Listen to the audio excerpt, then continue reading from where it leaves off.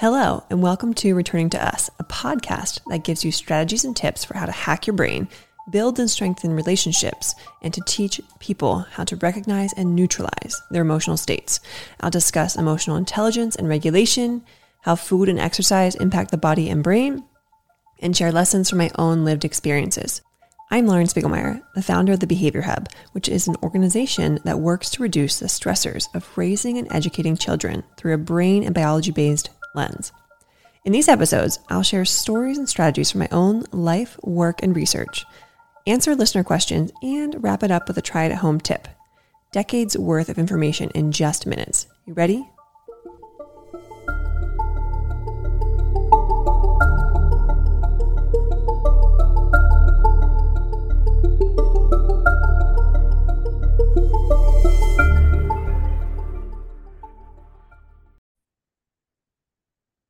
All right, this episode is going to be short and sweet, but a very, very important short and sweet episode. So I want to talk about what it looks like to have and to hold a slow Christmas season. So this episode is going to come out right before Christmas and get you through the 2 weeks following the Christmas holiday when most of the world is quiet. People are off for the holiday. Kids are off for winter break. So what does having a slow holiday season, whether it's Christmas or any other winter holiday that you might celebrate as a family, typically still these last 2 weeks of the year are our time at home with family systems. Okay, let's go through a couple things. One, when kids are off school, they get out of a routine, they get out of a rhythm, because they don't get up, go through the same breakfast sequence, go through going to school. They might be going somewhere else. They might be at home, whatever it may be.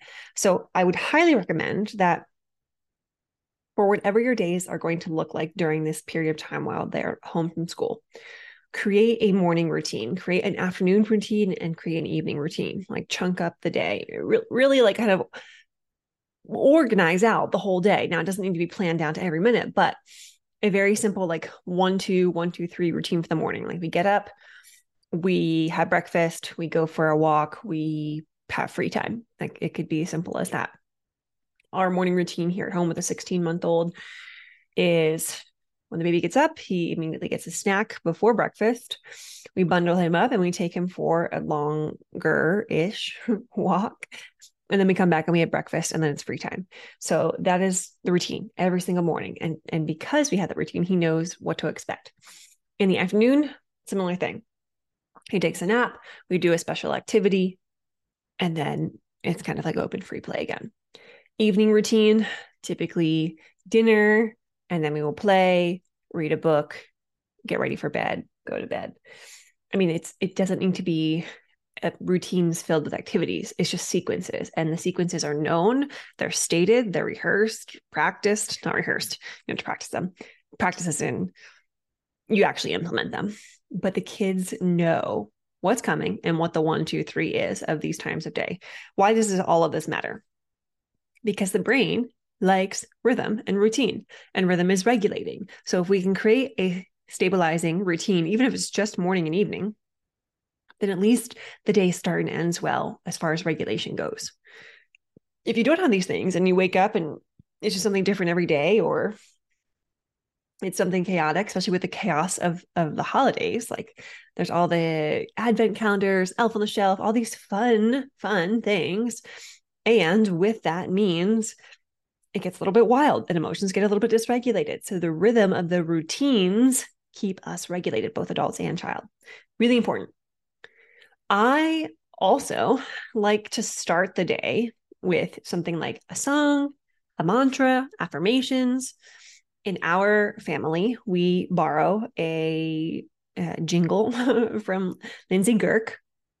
If you don't know who Lindsay Girk is, you can search her online. She is, how I would call her a comedian, but she does like skits of her kids and how they act, and is involved in a couple other things. But she created this mantra or jingle that goes like this. See if I can remember it on the spot.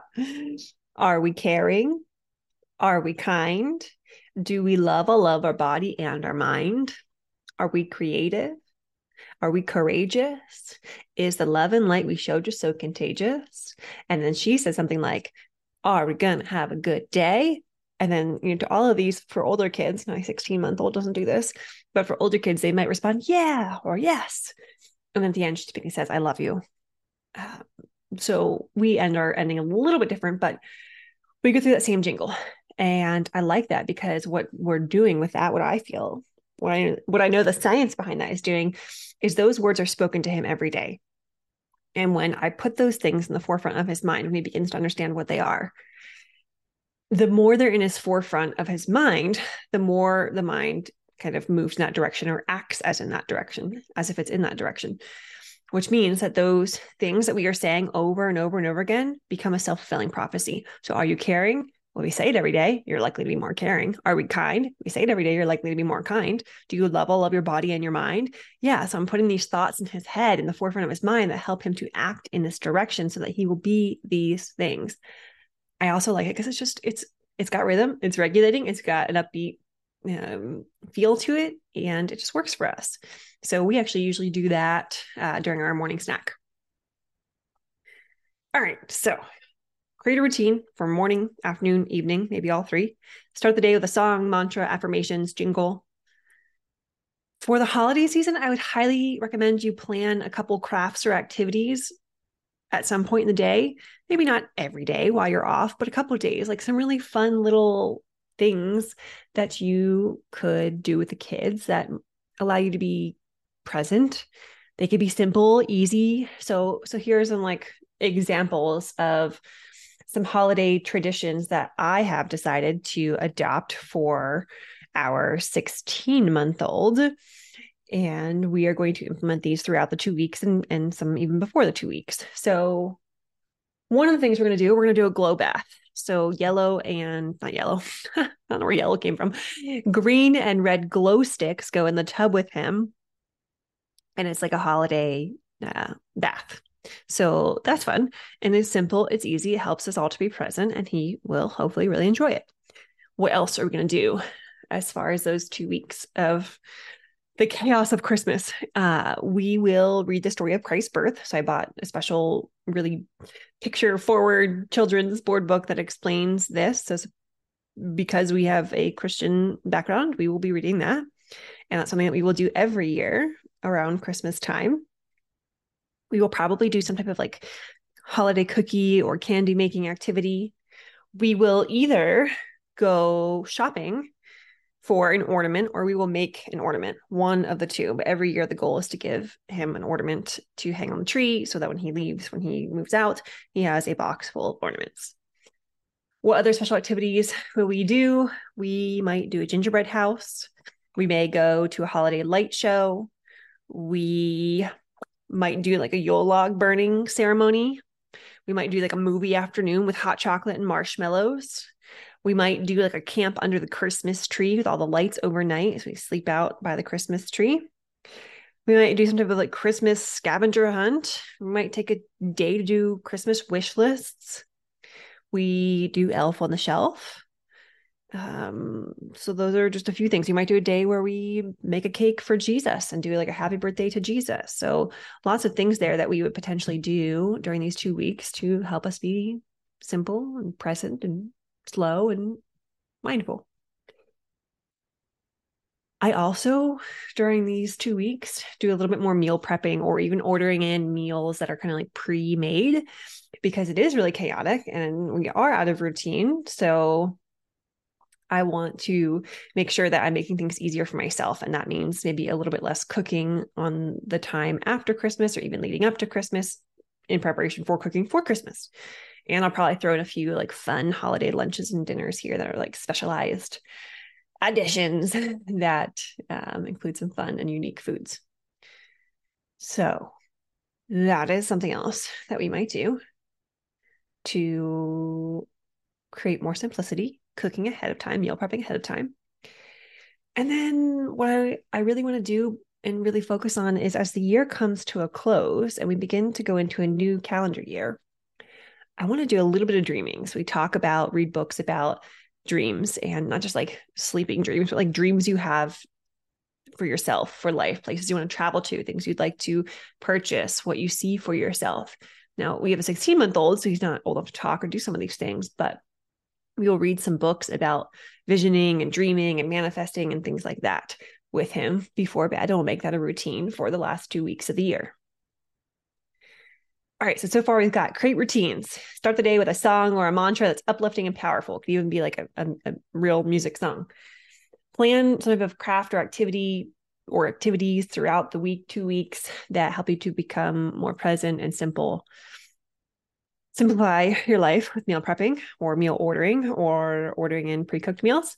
Maybe more takeout than usual, whatever makes your life simpler and easier. Although healthy foods are going to help you to be slower and be more present. You can be mindful with your food. So by cooking the food and actually meal prepping it, not ordering it, I would say that you're being a little bit more slow.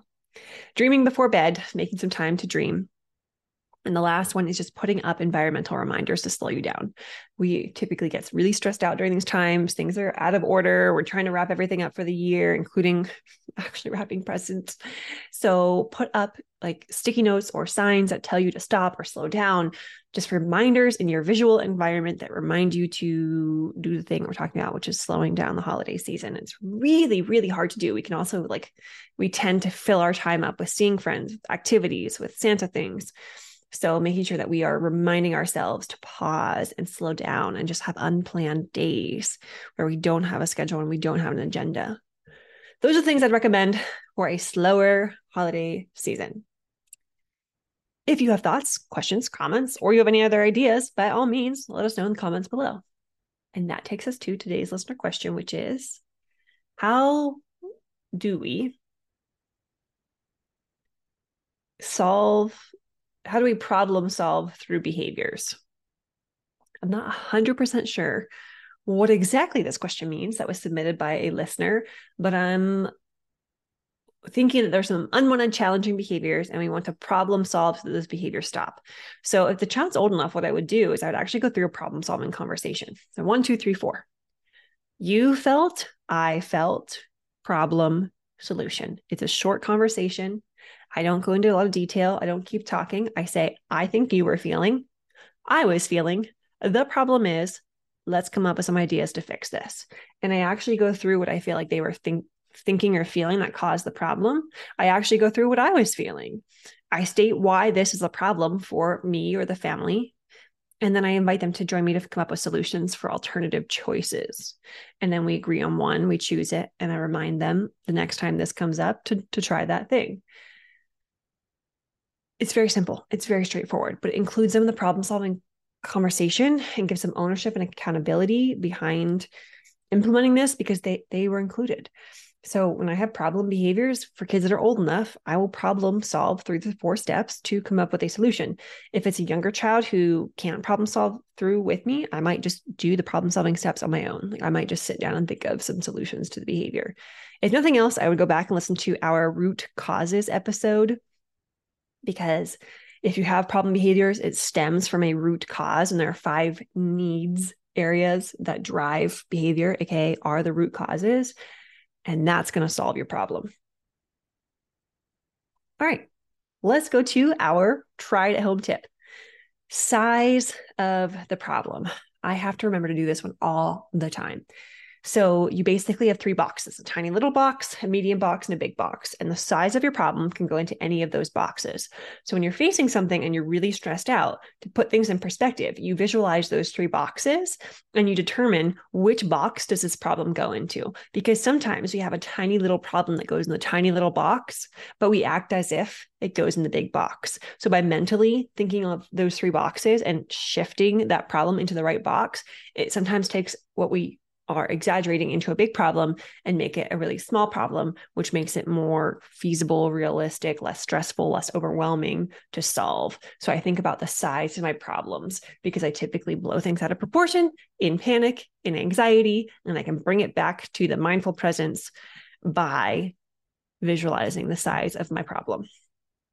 And that is it for today's episode of Returning to Us podcast. Don't forget the try it at home tip, size of the problem.